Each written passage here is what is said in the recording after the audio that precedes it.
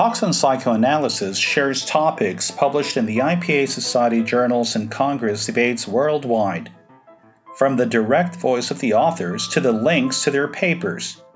We hope that this window will allow you to see the depth and breadth of psychoanalytic thought across the world. Far away, so close. Happy listening.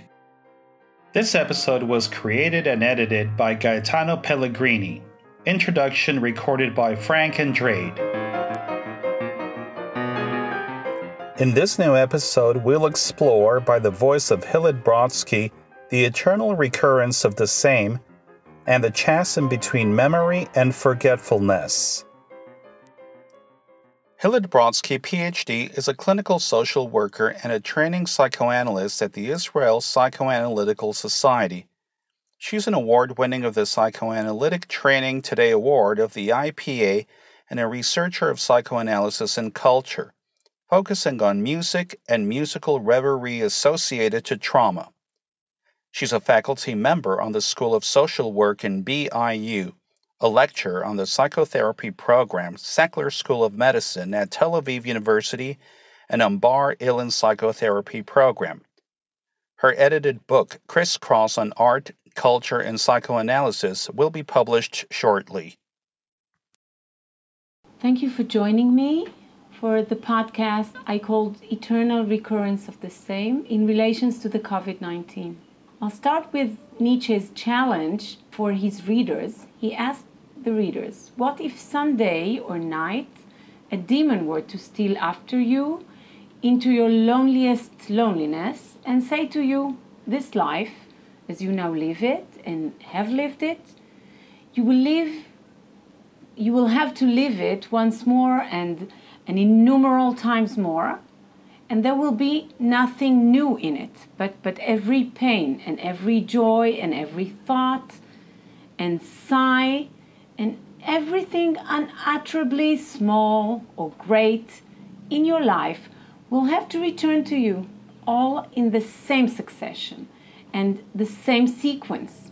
Even this spider and this moonlight between the trees, and even this moment, he says, and I myself, the eternal hourglass of existence is turned upside down again and again, and you with it, speck of dust. So the test for Nietzsche resides in one's effective response to this possibility. The possibility is, would you not throw yourself down and gnash your teeth and curse the demon who spoke thus, who challenged you this way? Or have you once experienced a tremendous moment when you would have answered him, yes, God, yes? If this thought gained possession of you, it would change you as you are, or perhaps crush you even. The question in each and everything, do you desire this once more and innumerable times more? The question is, would lie upon your actions as the greatest weight. Or how well disposed would you have to become to yourself and to life, so you will crave nothing more fervently than this ultimate, eternal confirmation and seal. So this passage of Nietzsche's is considered generally in existential terms as an affirmation of immanence, revaluation of life in response to the death of God, and a challenge, Faulkner says, a challenge to take responsibility for the meaning of the earth. And I thought about this challenge when I thought about the COVID-19 pandemic. I think it is similar to this challenge, because what if we are to experience multiple waves of this virus? We have, in fact, experienced other epidemics, such as Ebola and SARS, which had the potential of being world pandemics. Do we now want to attribute significance and meaning to this virus? and what this might mean for future waves.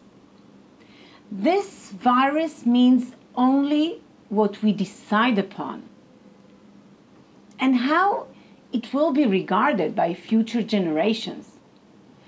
So will it shape our future insofar that we learn from this experience, as Beyond suggested? Or will it remain an incomprehensible event lacking context? Or will this event repeat itself again and again until it finally becomes clear and will be contextualized? So when I told my 13-year-old son about Nietzsche's challenge, my son immediately told me that there was no way, no point in repeating your life if you couldn't fix it or repair it and prevent at least some of the painful experiences. My son thought a minute longer, and then he continued, "Perhaps when I'm 8 years old, I will think differently." And it seems to me that the great difficulty in this challenge lies in the inability to change the past and to grow from our experiences so that our memories turn into our own personal history. And thus, our memories will wisely outline our future path. Because it is, after all, our memories which construct the mind and the self. How will we remember the COVID-19 pandemic after we leave the quarantine? And what will we remember from our previous lives? Are we capable even of seeing in a straightforward manner that our lifestyle and choices summoned this global crisis? Or, of course, will we choose to deny it completely, and thereby we will invite its reappearance? This is the way I see it. The reality of this pandemic represents for each and every one of us a singular idea that is associated with one's internal world and primary object relations, of course, but all the while on a social level. The repercussions of this pandemic reflect the culture of consumerism, which enslaves us as serfs by tycoons and corporations. So as we leave our quarantine, will we acknowledge this reality, or will we ignore it with our eyes widely closed? And will we be brave enough to acknowledge our greediness, our boastful conquering of our life-giving Mother Earth, while polluting and abusing her resources? Or will we instead simply define the virus in biological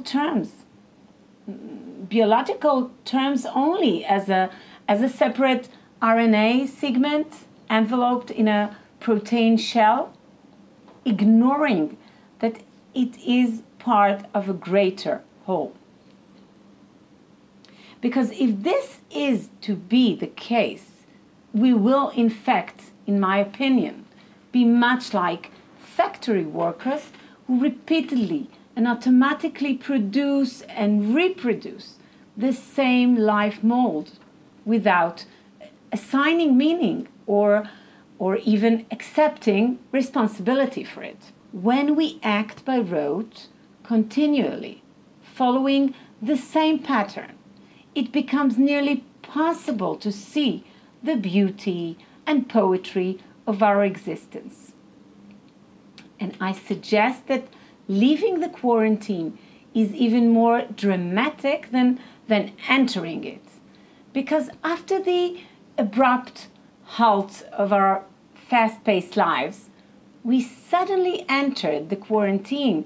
We suddenly entered our homes and found ourselves outside our usual rhythm. And I think, many of my colleagues and of my friends found blissful quietude and simplicity through the window, through our garden, through our online broadcasts even. We had the ability to reconnect to the beauty of nature and Mother Earth. A lot of my colleagues found a lot of secret places and secret garden near their houses, and it was amazing because it was there all along, and they found it in the COVID-19. And I think that in this reconnection of beauty, of nature and Mother Earth, it reminded me of Meltzer, that maintains that when we look at our mother's face and rediscover her beauty, we then encounter the aesthetic of our own existence. And for a short moment, we felt in the quarantine that perhaps it was possible to do things differently and to do more with less and to feel more with less. Living the quarantine feels as if the outside world, for me, and I think for a lot of my patients, it feels like the world is forcefully attacking us with its overwhelming demands. It suddenly seems that there is an overabundance of the outside world, which is too fast and too intense and too large for our size. During the quarantine, many of us contemplated the possibility of making a real change and the opportunity to do things differently and to be mindful of our past and create a different future. However, as we have resumed our lives, I'm very troubled by our rapid return to our previous lives, recalling Nietzsche's eternal recurrence of the same. As an analyst, I write an anamnesis, a patient's medical and personal history, or an amnesia, which comprises both remembrance and forgetfulness. Remembrance may be likened to odd numbers, which when divided, it always leaves a residue of forgetfulness. The self is formed by the many memories that unite together. All the while, it also erases, or all the while it is erasing those which threaten its unity, the memories which threaten the unity of the self. In other words, memories which do not conform with our self-image are often edited out. So perhaps the fundamental question concerns the chasm between memory and forgetfulness. To what extent do our self-image and perceptions of the collective become perforated and shredded over time? And how many of our memories are edited? I recently encountered and expressed desires in my patients to change the course of their lives and to do things differently as a result of this pandemic. And incidentally, I have had these same feelings myself, because this desire offers an opportunity for growth and for meaningful reevaluation of life and of perception, both on the individual and both on the global collective level. However, it also occurs to me that this is an utopian fantasy, with no memory of what caused the preceding crisis. The psyche often strives to start anew. The psyche is driven to start as as tabula rasa, believing that this time things will be different and will be better. In extreme situations, people perceive the world through polarities, seeking to either compulsively reconstruct the old world or dreaming of building a new one. But perhaps we only need to self-moderate, to self-regulate, and just to tone down the intensity, the commotion, and the excessiveness of life. Not to do new, start anew, but to continue. Freud describes the mechanism of undoing as seeking to undo what has been done and uproot it, as if it were possible to go back in time and to undo the event completely. And we often wish to diminish the cause, the importance, the repercussions of our own behavior. However, the act of undoing, in its pathological sense, is aimed at altering the reality of the event and is not merely limited to its consequences. When we deal with the question of what will the day after the end of the COVID-19 pandemic look like, it is noteworthy. This is what I believe. It is noteworthy to remember that this virus has become a part of our collective history. And while I'm struggling to return to my former routine, I do ask myself what I have learned from my psychological experience and the experiences of the collective.